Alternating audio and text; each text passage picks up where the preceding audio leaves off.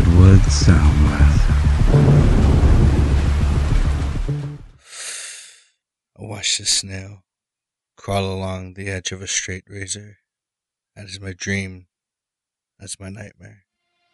Crawling, slithering along the edge of a straight razor and surviving. You're entering a cosmic void.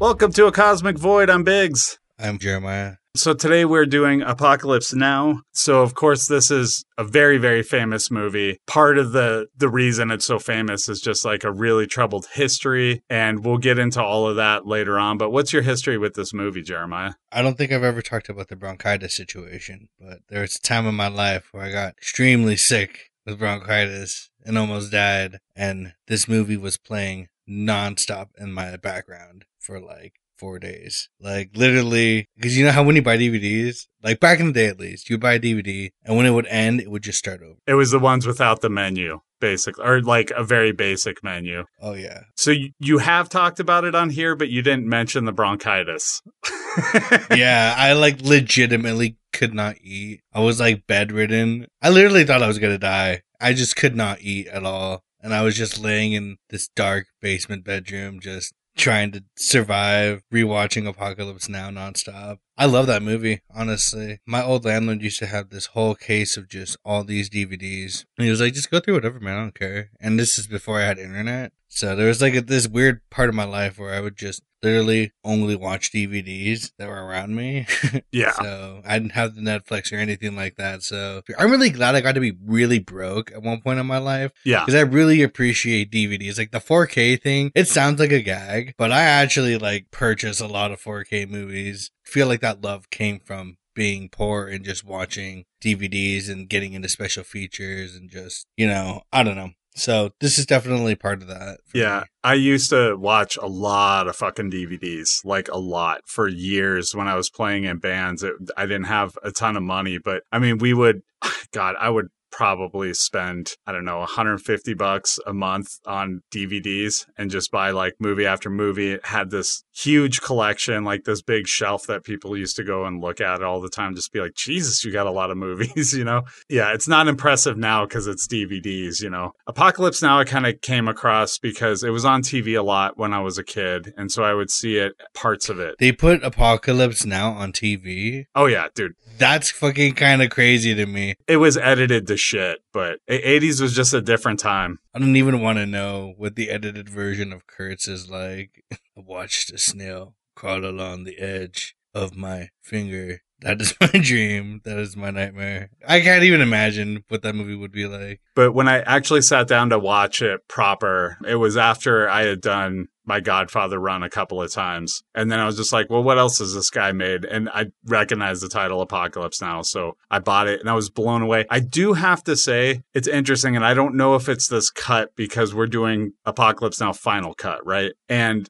I don't know if it's this cut or if it's just that I'm older, but I'm starting to get the feeling that this is a movie you really, really love when you're younger. And then when you get older, it doesn't quite hit like it used to for me. I hadn't seen it in a while. And when I watched it again, I was kind of like not as excited as I used to be. I don't know. Maybe the magic is played out for me. And maybe it's this cut. I don't know. Like whenever I watched it in its entirety, it was always Redux. When I saw it on TV, it was edited versions of the theatrical version. I guess there's not like really the kind of trippy stuff that's in the other versions. But I do appreciate that it's shorter than Redux because I always thought it was unnecessarily long. Like I think it's like, what, 325 or something in Redux? My experience with watching Apocalypse Now was the Redux edition. I never saw like the original cut per se, but watching this final cut, I actually really appreciated this cut. I feel like this cut is the movie I want to remember. And we'll get into it as we come along. So Captain Willard has been given a mission during the Vietnam War to take out one of their own colonels who's gone insane. You're entering the void.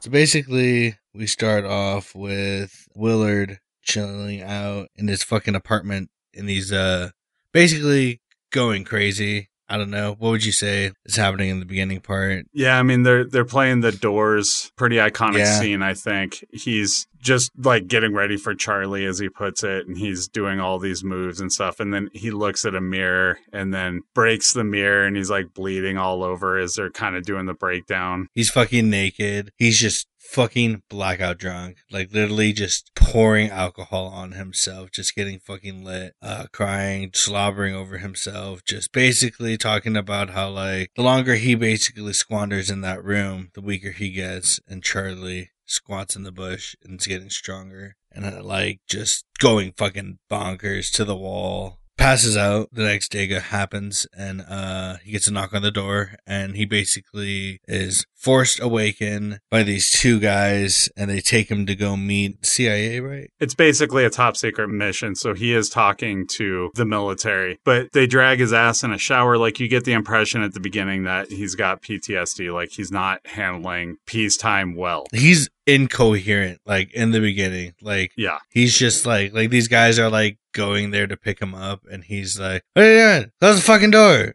And then he's all like, "I'm going back to bed. Fuck you."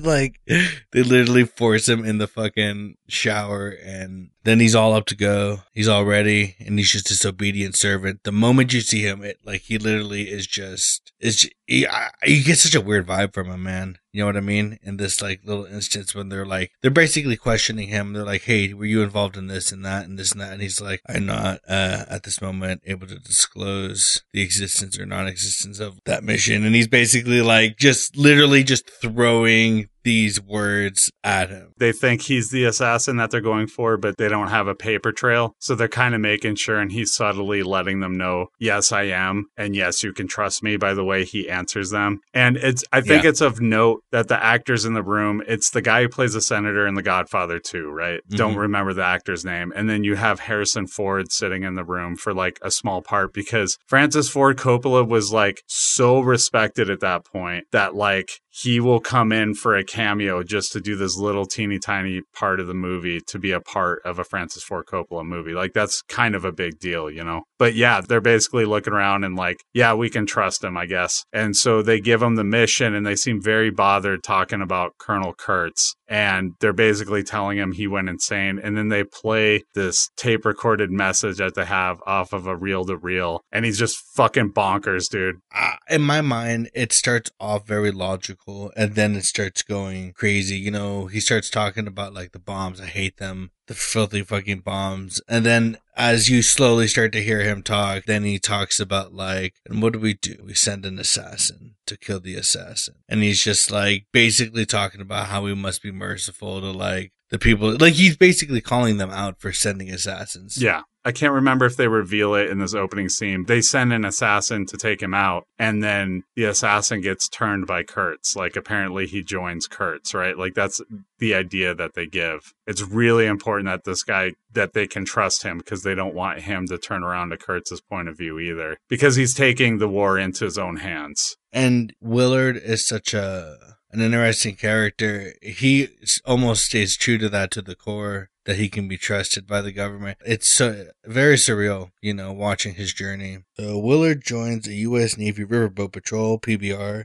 commanded by Chief Petty Officer Phillips, with crewman Lance Sheff and Mr. Clean, to quietly navigate up the Noang River to Kurtz's outpost. Before reaching the coastal mouth of the Nuang, they rendezvous with the 1st Squadron 9th Cavalry Regiment, a helicopter-borne air assault unit commanded by Lieutenant Colonel Bill Kilgore. Let's just talk about Robert Duvall again, because holy shit, he is fucking bonkers in this whole scene, man. I what do you think, man? He's like, honestly, he's probably one of my favorite characters. I love the character, like watching it, I hate the reality of that character, if that makes sense, because this is a guy who cares so little about killing. He likes to go surfing, like very clearly he wants to surf. He finds out that one of the people and the detail that's coming up in the river, because they don't know it yet, but they're going to go out of Vietnam because the war is escalating. And so Kurtz they're like, heading into Cambodia, right? yeah, I think that's where they wind up. And yeah. And Kurtz has already crossed over in the border. So they're going all the way through Vietnam, which I guess Francis Ford Coppola did this because he wasn't sure if there was going to be a movie about the Vietnam conflict. And so he was trying to show as much of the war as he could within this movie. And so that's the way he does it, is just by like start at the bottom of the river, at the bottom of the country, and move your way up, right? Kilgore wants to surf. He finds out that somebody in his regiment Lance is a famous surfer. He's been like recruiting the surfers onto his special elite squadron of air fuckheads. Right. And he's got like 3 or 4 other dudes that like surf, and he's just like totally infatuated with this dude. And he decides he's going to take out this beachhead just because that's the best chance at waves around. And so they play Flight of the Valkyrie as they're flying in to scare off all the natives, and they're just firing at like people running off. And then immediately they take the beach, and then they're just sending napalm around the edges of it,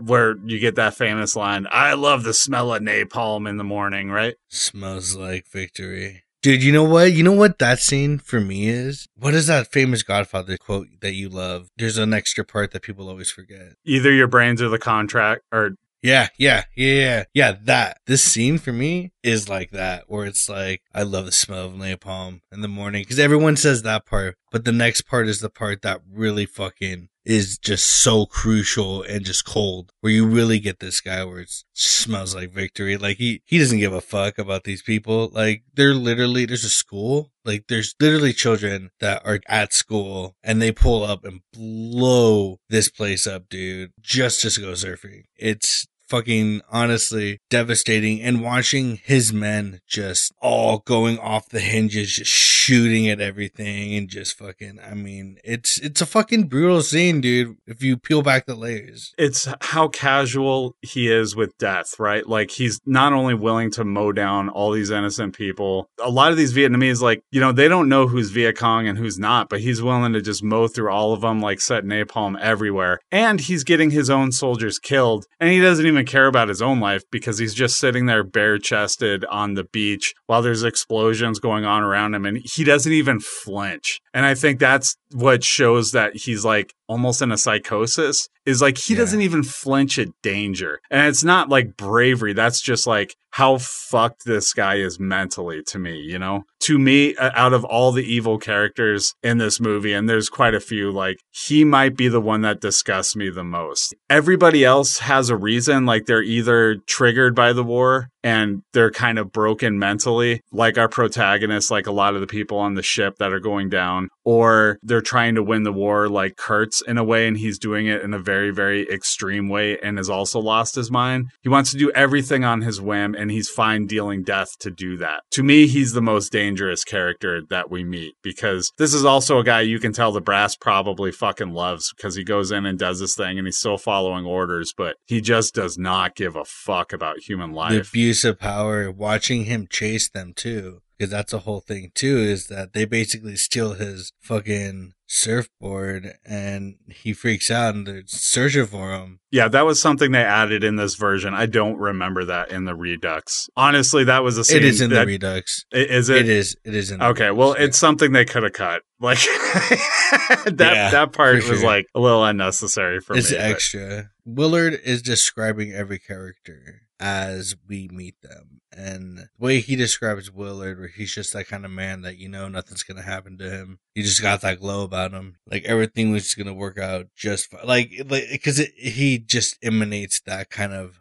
vibe, which is, like you said, dangerous for sure. And his abuse of power too. I actually do like that he chases after him, because it shows that he will also go off the mission instead of just making it, that which makes him like super dangerous. But I mean, that's the whole thing that they're setting up anyways. He just decided he's going to take that beachfront just to surf. Wish he would have came back. I wish he would have came back later. That would have been wild. Like towards the end or something. That would have been sick if he like came back and just like, I don't know, maybe not. I don't know. I found some better waves up shore. Give me that fucking surfboard.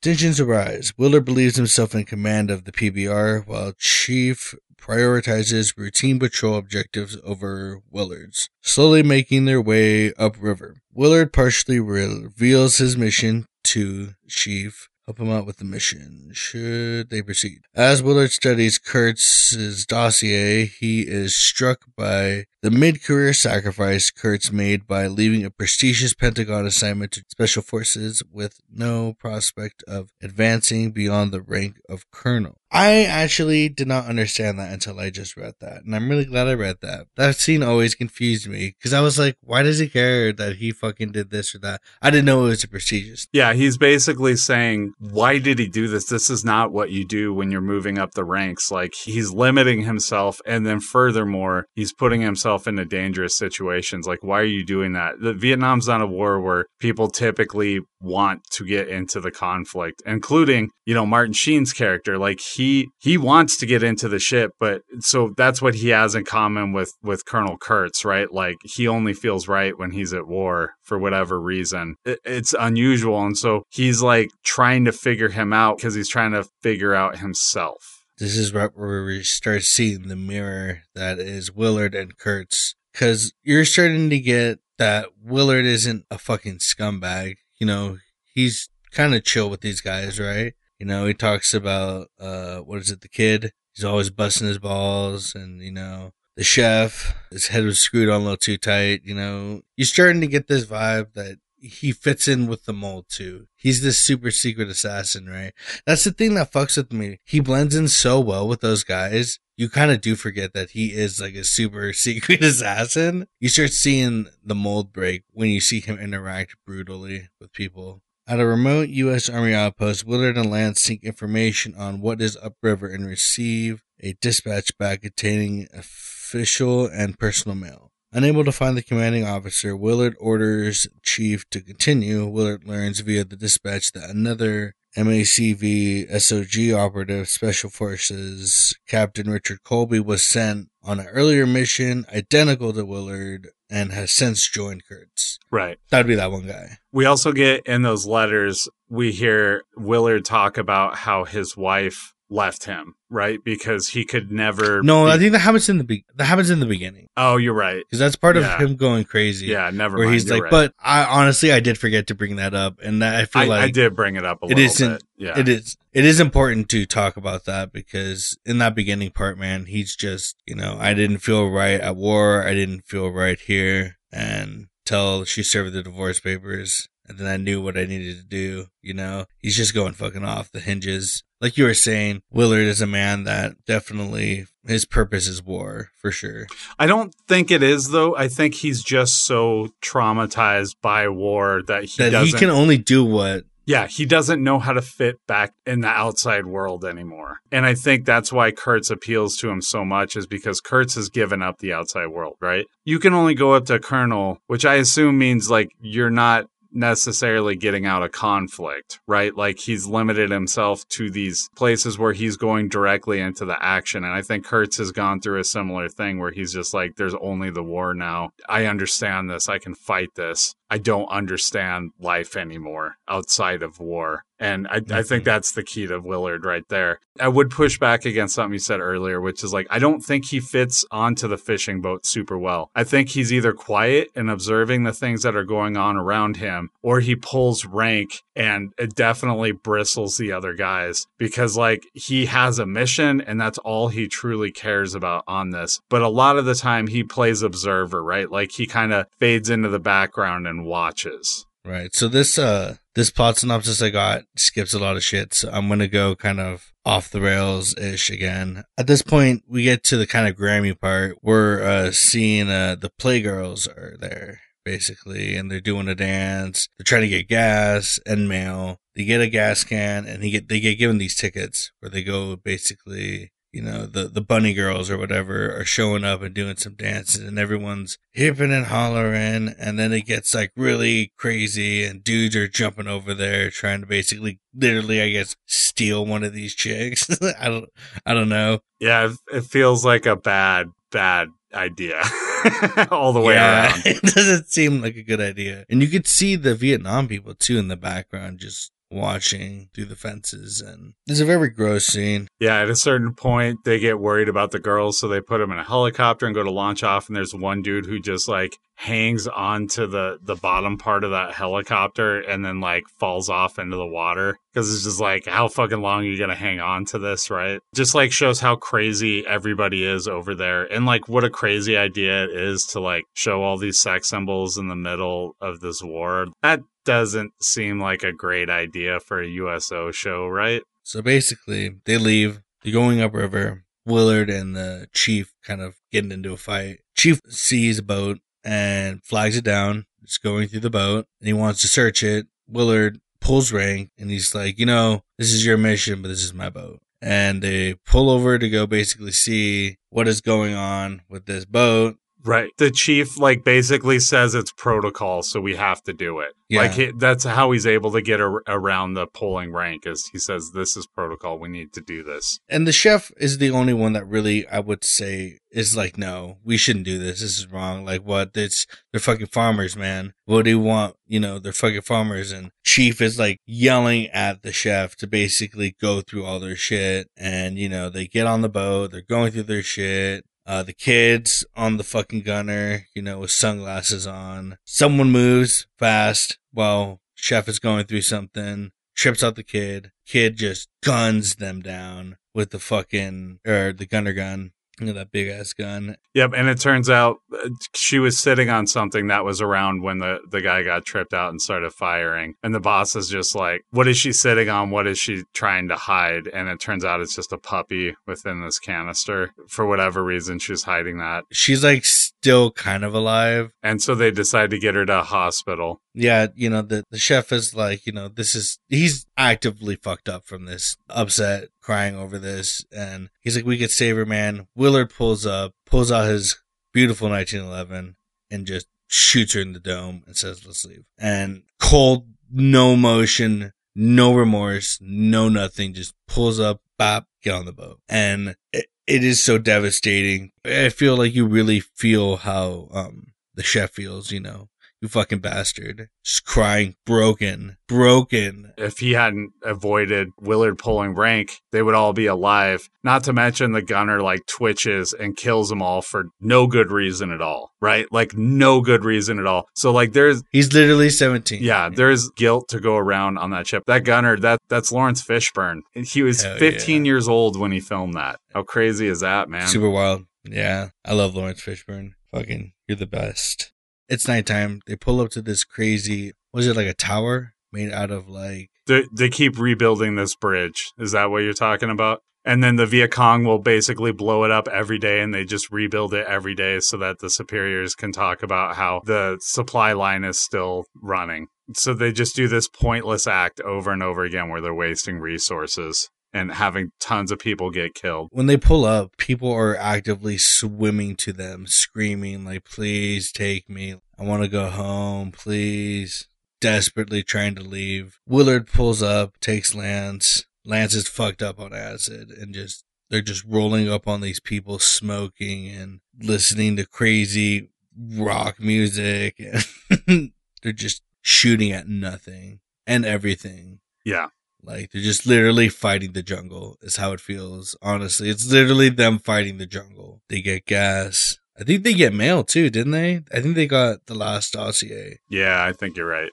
And then Lance, still fucked up on acid. I think takes probably more. He's fucking around with this smoke grenade, and they're all just chilling. Mr. Clean is killed. The enemies start firing at them, and he gets fucking murdered. They start throwing spears at him, right? While they're going through. Yeah, this is the spear part, And Willard's just like, it's just toy spears, like, relax. And it turns out there's a real spear in there that goes right through him. And then, is this where they go to a plantation? And yeah, I'm pretty sure this was added, right? Like, or at least a lot was added to this scene. Yeah, I believe this entire scene's added. This is where we get to the Redux Final Cut issue or whatever. In the Redux, they add a scene where they basically pull up to this French dispatch place. There's all these French people living there, and they bury Mr. Clean, and, you know, they're just hanging out, talking about the Vietnam War and how they were there before the U.S. military, and just getting very passionate. They're acting like this land belongs to them because, their grandparents had it or whatever. But it is really talking about colonialism in this scene, I think, because it's like these white people come into a land that is foreign to them, that they don't understand the customs of the people around or even respect what is, the natives' land. And then they, at some point, claim this section of land. And so they are just despondent that they're losing the war and that they should probably leave because they're not safe there. And they're just like, this is our home, like very insistent. But it's also like, yeah, but your forefathers stole that home. It's very much like it's a stolen thing that you're using. And they just refuse to look at it that way because they're so set into like, this is our home. How dare they? Right. But it's like they don't even have the wherewithal to like flip that and think like, how did they feel about that being taken from it? And not to mention, it's like a reminder all the time when you go by that plantation, like this should be ours. Like this is part of our land. And these people came onto our land from way far away and took it over. It's just showing the hypocrisy of it. Willard ends up making googly eyes at one of the broads that's hanging out there. Do they smoke? What is it? They're smoking heroin? I think it's opium. And they're smoking opium and getting fucking turned. And then they leave. It's just Willard and the other guy at this point, right? Like they're the only ones left. Willard, Lance, and Lance is like during this whole journey. I mean, you can watch him. He was the weak one. He's breaking hard. Like even when the dog scene happens, he takes the dog from the chef. He's like, this is my fucking dog, and they have this whole weird thing with the dog. Yeah, man, it's fucked. So basically, they arrive at Kurtz's outpost. Yep, which is, as we said earlier, I think it's in Cambodia or Laos, somewhere around there. Just for people not familiar with the Vietnam War. So they were fighting in Vietnam, but they weren't supposed to go outside the borders of Vietnam. But a lot of the Viet Cong were going into Laos and Cambodia. It got uncovered towards the end of the war that there was these secret missions into Laos and Cambodia, which was a really big deal too, because you're telling everybody like we're only fighting in this one country, but then they're fighting in these other countries too covertly. And so it's just like, where does this end? Is this a forever war? Like, is this ever going to end? They were afraid that communism would take over Asia, okay? They called this the domino theory. Vietnam is this big domino. And then if Vietnam falls, then Cambodia and Laos fall, right? But it's very hypocritical when you're like going into Cambodia and Laos because they've already apparently fell. But like you're pretending like we still need to win Vietnam so that those countries don't fall. But if they're using that as a base of operations, they've already fell. So it's once again, it's showing like the hypocrisy in the thinking of the Vietnam War. Which was just dumb. People have very strong feelings about this, so I guess I'm going to try and tread a little bit carefully here. But the thing about Vietnam is that we were very much routed into the Cold War, and this was the biggest conflict of that war for us. Like there's other markers for the Soviet Union as well, like Afghanistan, for example, before we went in, back when the Soviet Union was still a thing. But we felt like the only way we could win over this section was like not even through diplomacy. It was through the military. And there was just no way we were going to win it because we didn't understand the culture of the people we were fighting. We didn't truly understand what the people wanted there. We put in the democratic leader who did awful things and was not very democratic, quite frankly. Like we were installing this awful regime. And so it's just like the American public, it was the first war where they started seeing people coming home in body bags on TV, And so all of this is like swirling around and it's just like this giant mess. And it got to the point where I think 70% of the American public wanted out of that war and didn't think we would win the war. And yet they just kept fighting it. You know, like the president, it went through 2 presidents. It's like started with Johnson, a Democrat, went on with Nixon, a Republican. And like they were just refusing to leave for a long, long time. And so you were just watching more and more people die. There was a draft, which is always unpopular. You would be in high school and then you would personally know a big chunk of your class that went to Vietnam and a smaller chunk of that class that died in Vietnam, right?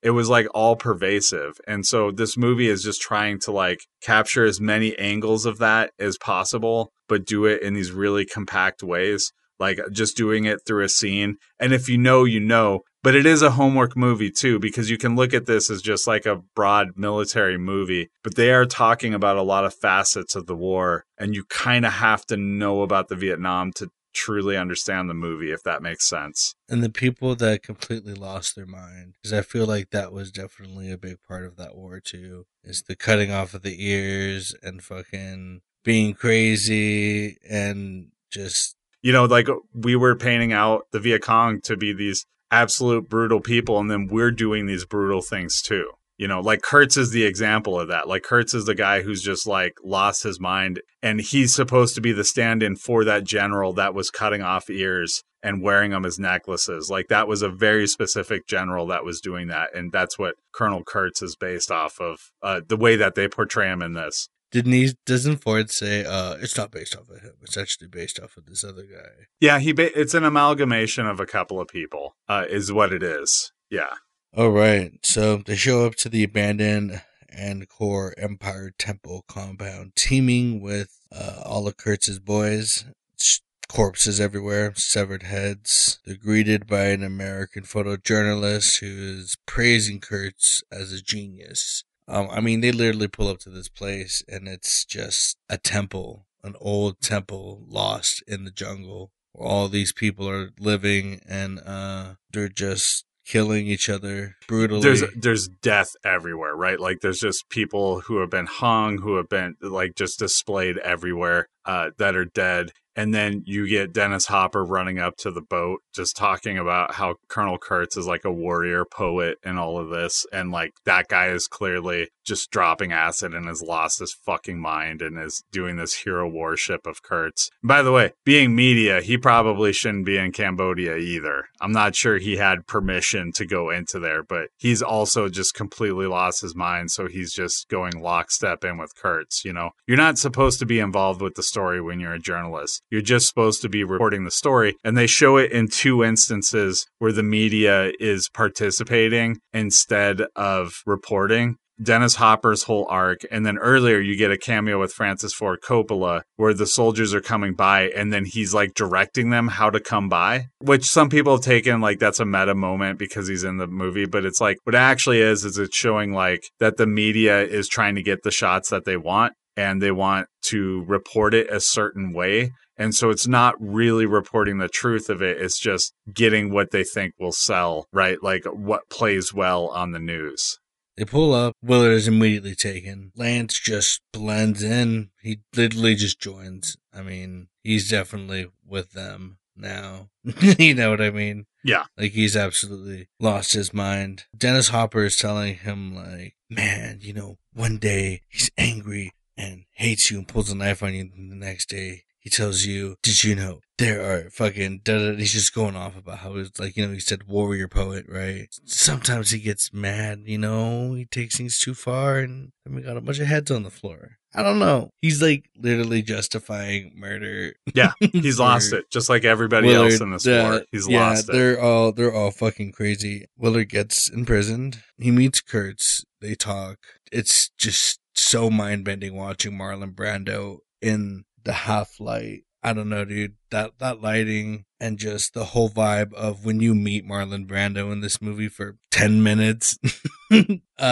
It's breathtaking. Do you know why they light him that way, though? Do you know why they actually light him? Because it's not an artistic choice. This is the Godfather thing, right? He was so heavy that, like, he was embarrassed to be on camera, and so they lit him very darkly. And we'll get into that a little bit more later on. But yeah, it wasn't an artistic choice. It was just literally like they weren't going to get Brando to film unless they did that. He was a fucking pain in the ass, and he was getting worse. Like, we talked about what a pain in the ass he was and why he had to jump through the hoops in Godfather, and then how he kind of left Francis Ford Coppola hanging in Godfather 2. Wait till you hear the shit he pulled with this movie, man. He is just a fucking world-class douchebag at times. Kurtz comes to visit him in his tiger cage. That's where he throws Chef's head into his lap. And then it's the first time other than when he's fighting himself in the mirror, that you see Willard just come unhinged. This is too horrific. He can't handle it. And then he goes up to talk to Kurtz, and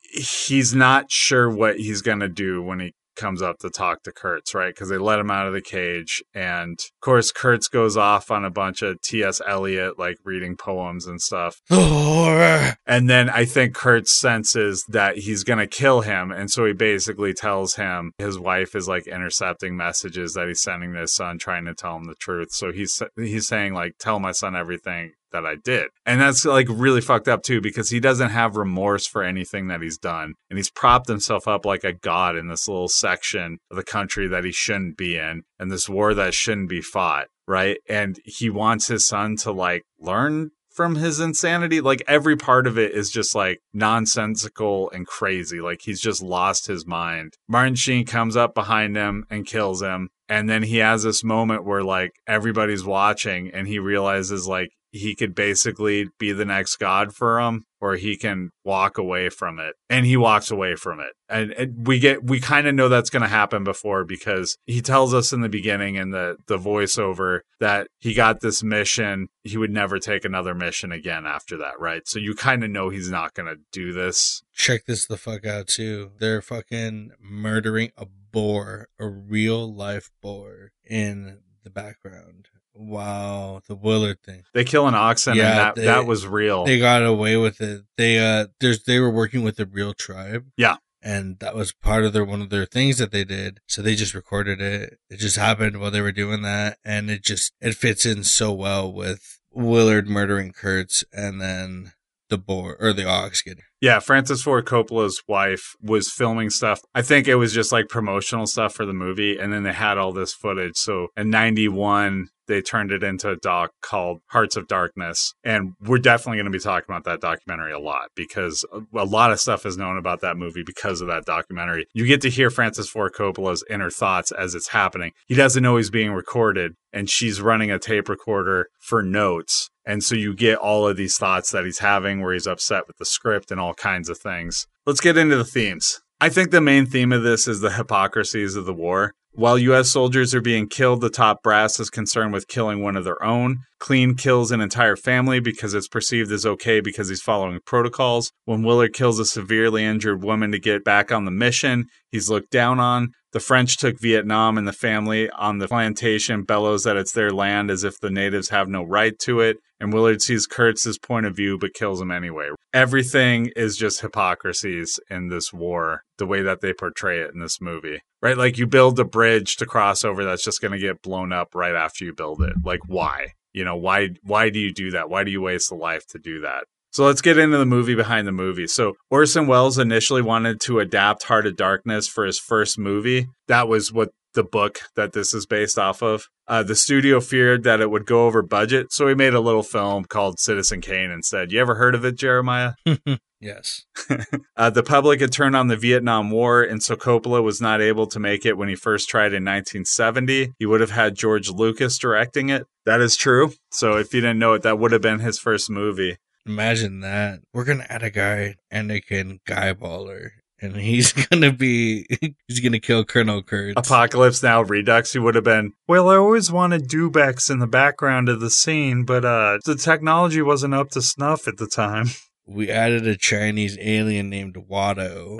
He's going to be assisting Watto's Jewish. Watto's very clearly Jewish. He's got the yarmulke and everything. So Anyway, in 75, Coppola launched his own independent studio and kicked it off with Apocalypse Now. He put his own money into it. He shot in the Philippines and was allowed to use the military's helicopters as long as they didn't need them to fight communists. And fight communists the helicopters did. Right after filming the most expensive shot. They were in the middle of setting it up, and then the helicopters just disappeared. One of the many reasons why this movie was a disaster. Harvey Keitel was supposed to play the lead and was fired a week into filming. They had to pay him his whole salary, and then they replaced him with Martin Sheen. Lance Bottoms, who was on the movie, was smoking weed, doing speed, and dropping acid the whole time they were filming. A typhoon hit and destroyed some of their sets. Coppola tried to film during it, but they didn't keep any of the scenes because they didn't really work. Martin Sheen was drunk and punched the mirror, splitting open his thumb. He refused to have a doctor look at it because he was so tanked. So all that blood on the sheets, like all the blood all over him, that's real blood.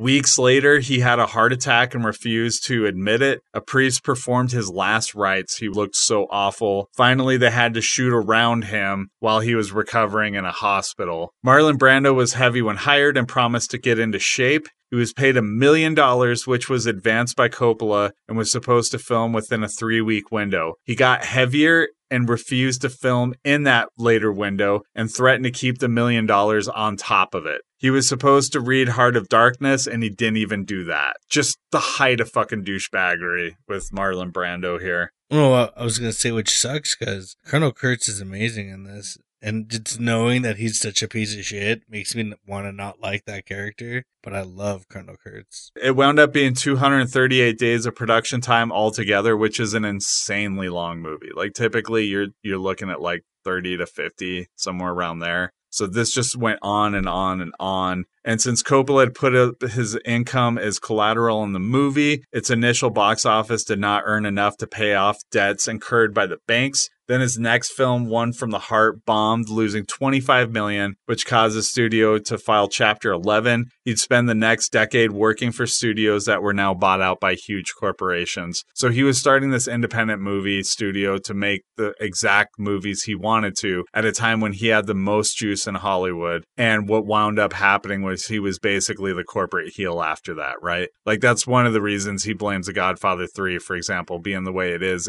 because every time he butted heads with the producers, he had to bow down to them because like he had no right to it. He owned no part of it. He had to do The Godfather 3 financially. Like he really didn't have a choice in the matter. He totally fucked his career. He had these like 4 amazing all-time movies in a row, and then Apocalypse Now just kind of destroyed the rest of his movie making career.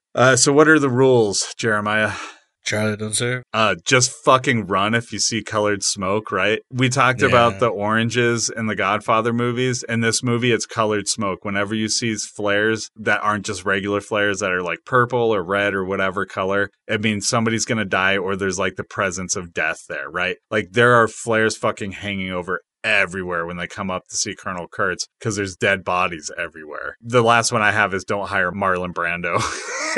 Just don't do it. Is the title of the movie set in the movie? No, but it's written, right? When they pull up to the temple, it's on one of the steps. I think it just says Apocalypse Now right here, or it's Apocalypse Now, something like that. Apocalypse Now is on the steps. So does it end at the right moment? Yeah. I don't even want to have that argument. It ends perfectly. Disagree, and Coppola would disagree with you as well. That's one of the things in Hearts of Darkness that you get is the entire time he's filming, he can't figure out the end to the movie because he doesn't like it as written. And he's really upset about it, and he's trying to figure it out, and he was never satisfied with it. But I don't know. It's a weird ending because it goes into such like an ethereal thing where it's like he's choosing whether to be a god or whether to, go back to mundane life, I guess. But that doesn't really feel thematically like it fits with everything else. Are you going to be broken, or are you going to leave?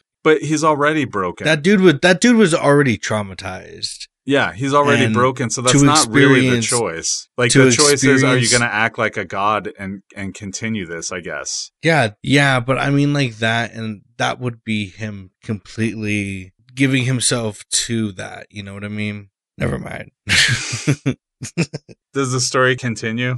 No. Yeah, I don't think so. He says he never takes another mission. I think it's clearly over. Willard comes back, hangs out at a VFW, gets extremely drunk. His kids probably put him in a home somewhere in Montana. This story becomes First Blood is what happens.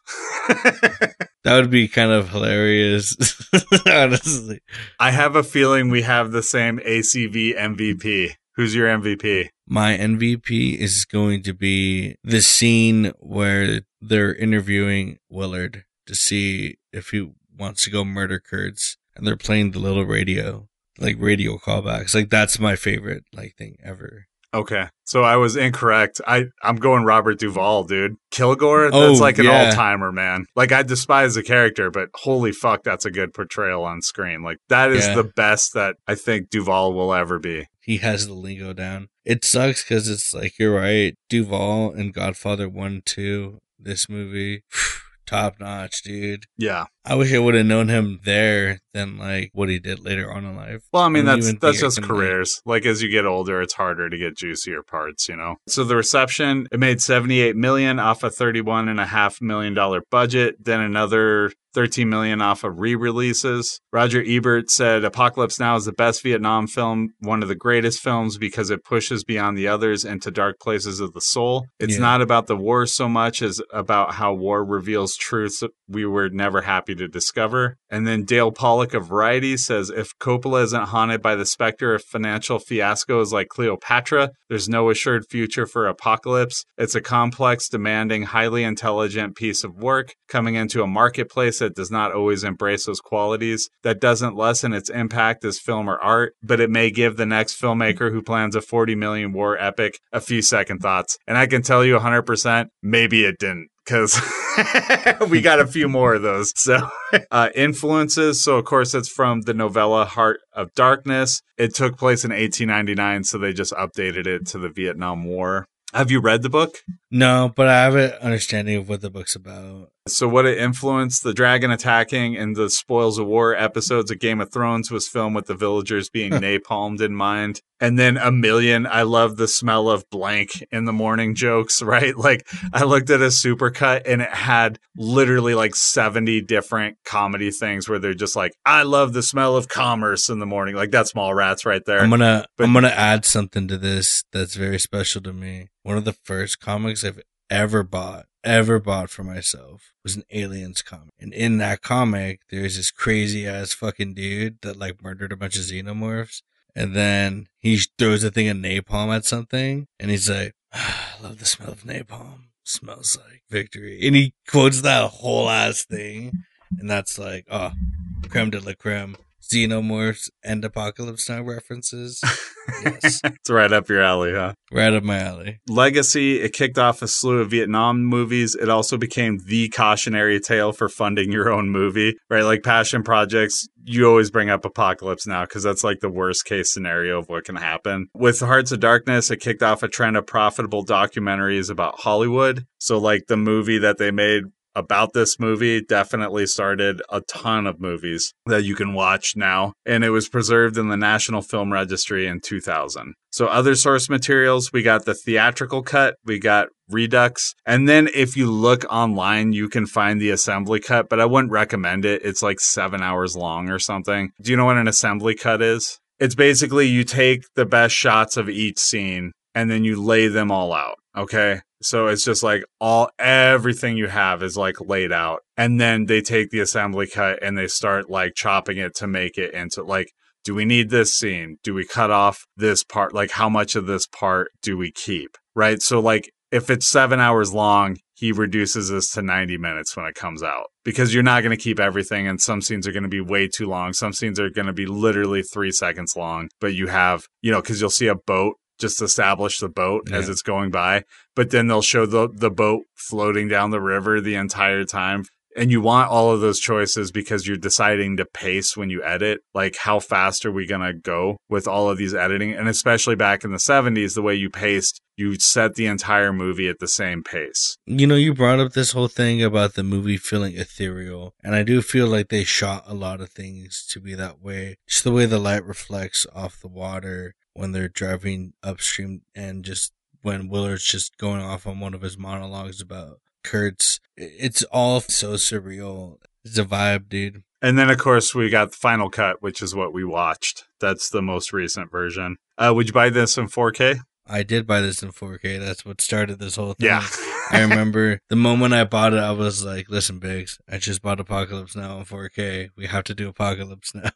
Yeah, and you told me I had to watch Redux too, and I was like, dude, I already know it. Like, I don't need to watch that version too. I didn't know how different it was going to be. Yeah. And I mean, I guess for final stuff to bring up, you know, the things that I liked about what they cut out is they cut out the gross scene where they meet up with the Playgirls again. They're all like... They cut some of it. It's still there, though. But yeah, they hack generously from that scene. There's a lot. There's 25 less minutes in this cut than there is in the Redux. So it definitely flows better. But it still feels long to me. I don't know. Maybe I've just seen it too many times. I feel it. That's how you're supposed to feel. It's supposed to feel long. You're going up a river. Yeah. It's not a fast thing. Well, my first cut was a theatrical cut, and they did that shit in 90 minutes. Damn. Did I sell this Blu-ray to settle medical debt? I was listening to The Doors drunk, punching mirrors, preparing for debt. Lee and Associates came to my room, threw me in my shower, and marched me down to the pawn shop. How does this movie remind Jeremiah of Ghostbusters 2? Oh, man. I have fucking no idea, bro. It's an older movie. Okay. I don't know. A Cosmic Void was created and hosted by Alex Small and Jeremiah Perez. The theme song was written and produced by Tom Smith. Follow Jeremiah Perez on Instagram at VexTillDeath. Leave us a voice message with an Anchor account or answer our poll questions at the site. Follow me, the show, and Redwood Sound Labs on Instagram at Redwood_Sound_Labs or on Facebook at Facebook.com/Redwood Sound Labs. You can read short reviews of every movie I watched on Letterboxd under Alex Big Small. And join us next week when we talk about the Bong Joon-ho instant classic Parasite. Also, shouts out Galen Howard. He was on fucking Star Wars. Oh, fuck shouts out that guy. Fuck yeah. Yeah, Galen Howard was on Star Wars, the Boba Fett, Book of Boba Fett. I saw him and I was like, oh, that's fucking nuts that guy. Yeah, so we had him on the RoboCop episode, and then I was also able to get him on my other show, Not Safe for Network. I interviewed him about acting. He played a clerk, and he had a couple of funny lines, and then he gets shoved out of the way by the mayor's assistant, and then he's just sort of sitting back there. He doesn't just say a few lines. He fucking trolls Boba Fett, bro. He says 2.5 lines. Like, he gets 2 full lines out, and he's halfway through the third one, and then he gets shoved. It's so great. fucking funny, though, because he's like, do you have an appointment? Much love, no. It's like, damn, dude, that dude could just shoot you in the face. Like, I don't know. It was great seeing Galen Howard on there. We love you, Galen.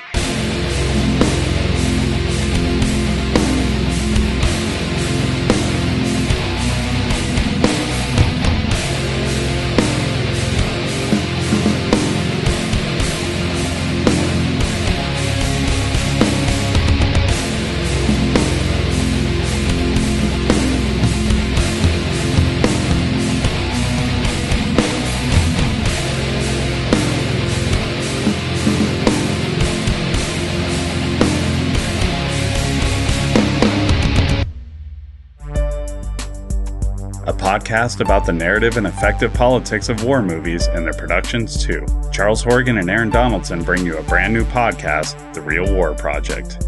Dip in and out of subjects with Lauren and Sarah's irreverent points of view with the hilarious podcast, Dippers. Catch up with the week's pop culture news as well as reviews of new movies and shows, not to mention the occasional interview with Carl, Brandon, and Biggs on Not Safe for Network. Wrestlers wrestle, but sometimes they make movies too. This podcast lets you know how they do. Listen to Eric and Connor in all 3 seasons of Movies with Wrestlers. One by one, Jeremiah and Biggs break down influential movies and some wretched ones too in the podcast you can't miss, A Cosmic Void.